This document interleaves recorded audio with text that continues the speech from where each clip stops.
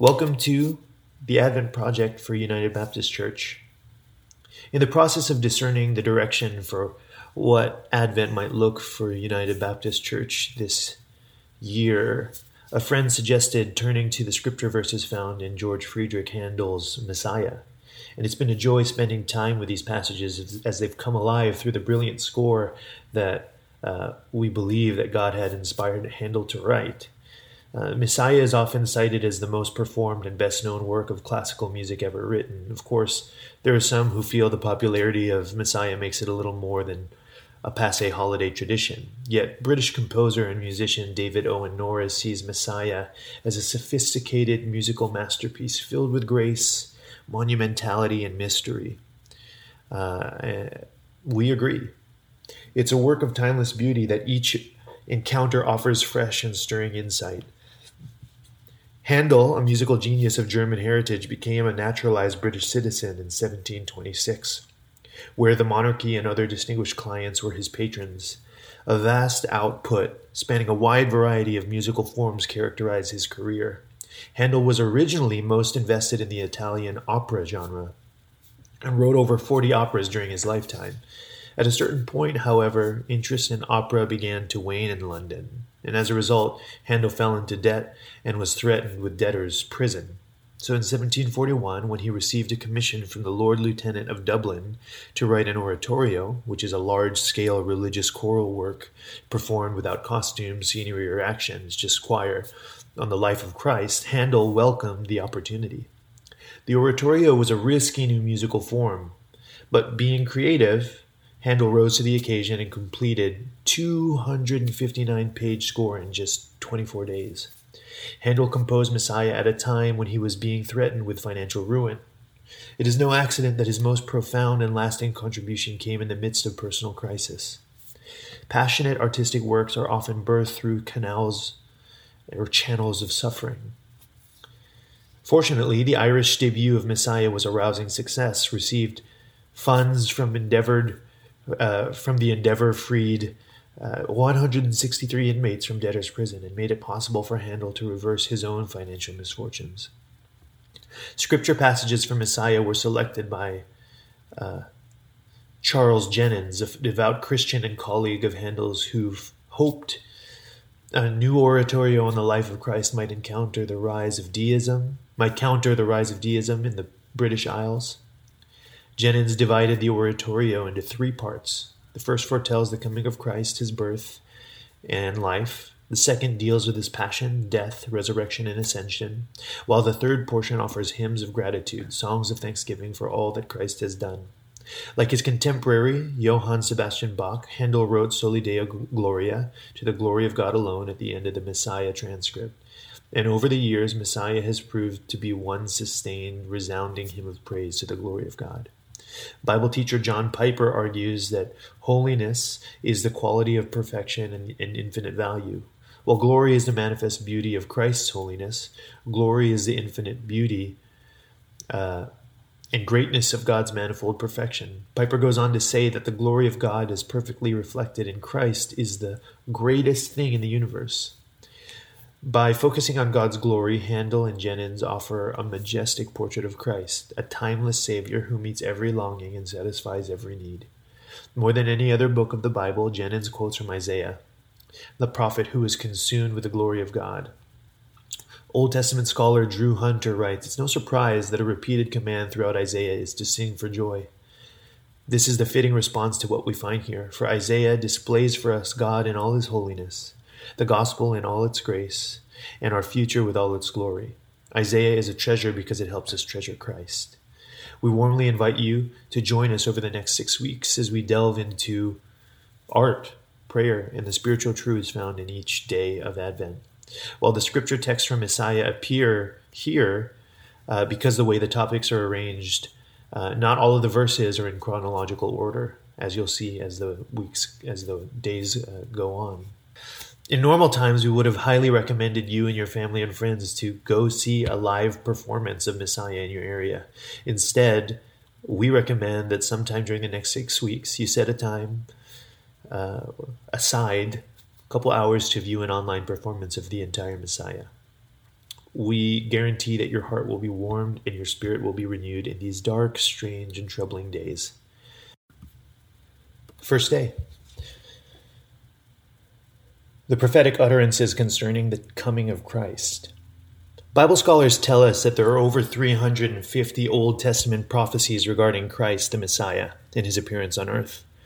Author Kay Arthur suggests, quote, "It's as if God was shouting, 'Christmas is coming.'" 21 verses from the book of Isaiah are found in Handel's Messiah. It's the most frequently quoted book in the entire oratorio. Isaiah was one of the great prophets who ministered in the 8th century before Christ, a century of tremendous upheaval and unrest. Isaiah was called to bring God's truth to the children of Israel, both messages of warning as well as comfort. He spoke frankly about the people's rampant addiction to sin and the complete destruction that would soon be visited upon them if they did not repent. Of course, the majority did not listen to Isaiah, and as a result, drought, famine, exile, and foreign occupation followed. Yet, there was a remnant who clung to the prophecies of hope that Isaiah had also proclaimed. These people longed for deliverance and a ruler who would make everything right. Sometimes Isaiah is called the quote-unquote evangelical prophet or the quote-unquote prophet of the good news because he foresaw and recorded the divine mission of the Messiah like no other. He spoke in lucid details about the coming of the Son of God and vividly described the cross and the suffering Messiah. The heart of Isaiah's writings depicts the substitutionary death of Christ, his righteousness for us sinners. Almost 3,000 years later, Isaiah's beautifully poetic language continues to stir our hearts as we drink in his divinely inspired words. Here's a scripture for today. Isaiah 40, 1-2. Comfort ye, my people, saith your God. Speak ye comfortably to Jerusalem, and cry unto her that her warfare is accomplished, that her iniquity is pardoned, for she hath received of the Lord's hand double for all her sins. I should note that throughout this entire Advent season, we'll be quoting from the King James Version, just as it was in the original Messiah oratorio. A poetry reading for today. Witness by Denise Levertov. Sometimes the mountain is hidden from me in veils of cloud. Sometimes I am hidden from the mountain in veils of inattention, apathy, fatigue, when I forget or refuse to go down to the shore or a few yards up the road on a clear day to reconfirm that witnessing presence.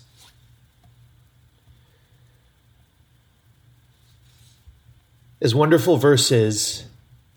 as verses 1 and 2 of Isaiah 40 might be, they fit within a chapter containing an overall message that makes these 2 verses even sweeter. Reading the 31 verses of this chapter, it's not difficult to see clearly the threefold structure. Verses 1-11 serve as the introduction to the promise of worldwide salvation. Verses 12-26 set forth the premise that God is more than capable of fulfilling his promise. Verses 27-31 conclude that even before the actual fulfillment of this promise, one can live above present difficulty and enjoy the pleasures of God's enabling presence. In chapters 1-39, Isaiah has confronted the sins of his generation.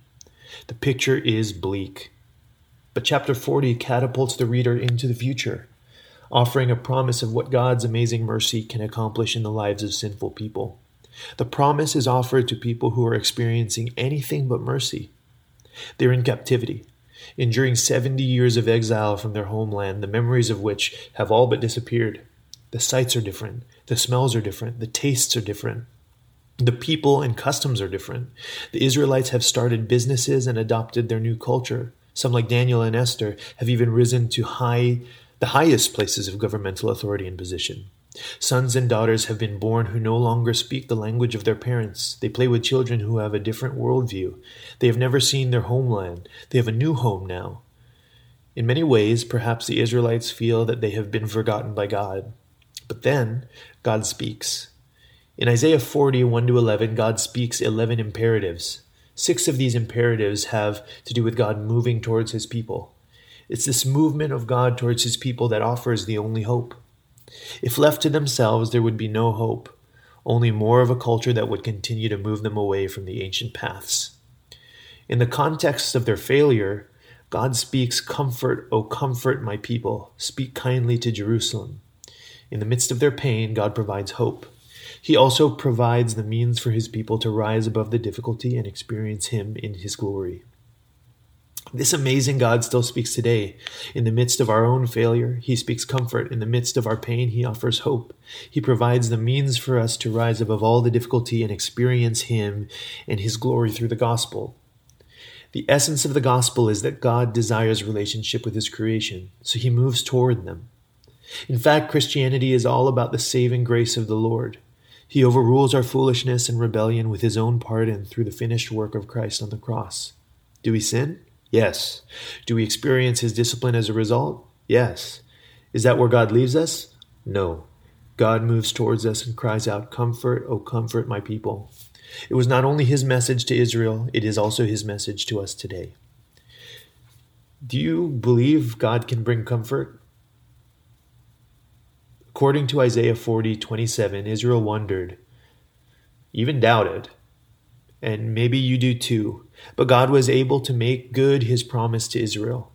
If you look at verses 12 to 26, and he's able to make good his promise to you. He moves toward and he comforts. And this is our amazing God. Lord, thank you for your promise to move toward me. Help me to know your presence, to experience your goodness, and to rest in your promises. In Jesus' name, amen. Comfort my people, said our King. Comfort them, comfort them. They have suffered long enough. They have suffered. Comfort my people, said our King. Comfort them, comfort them.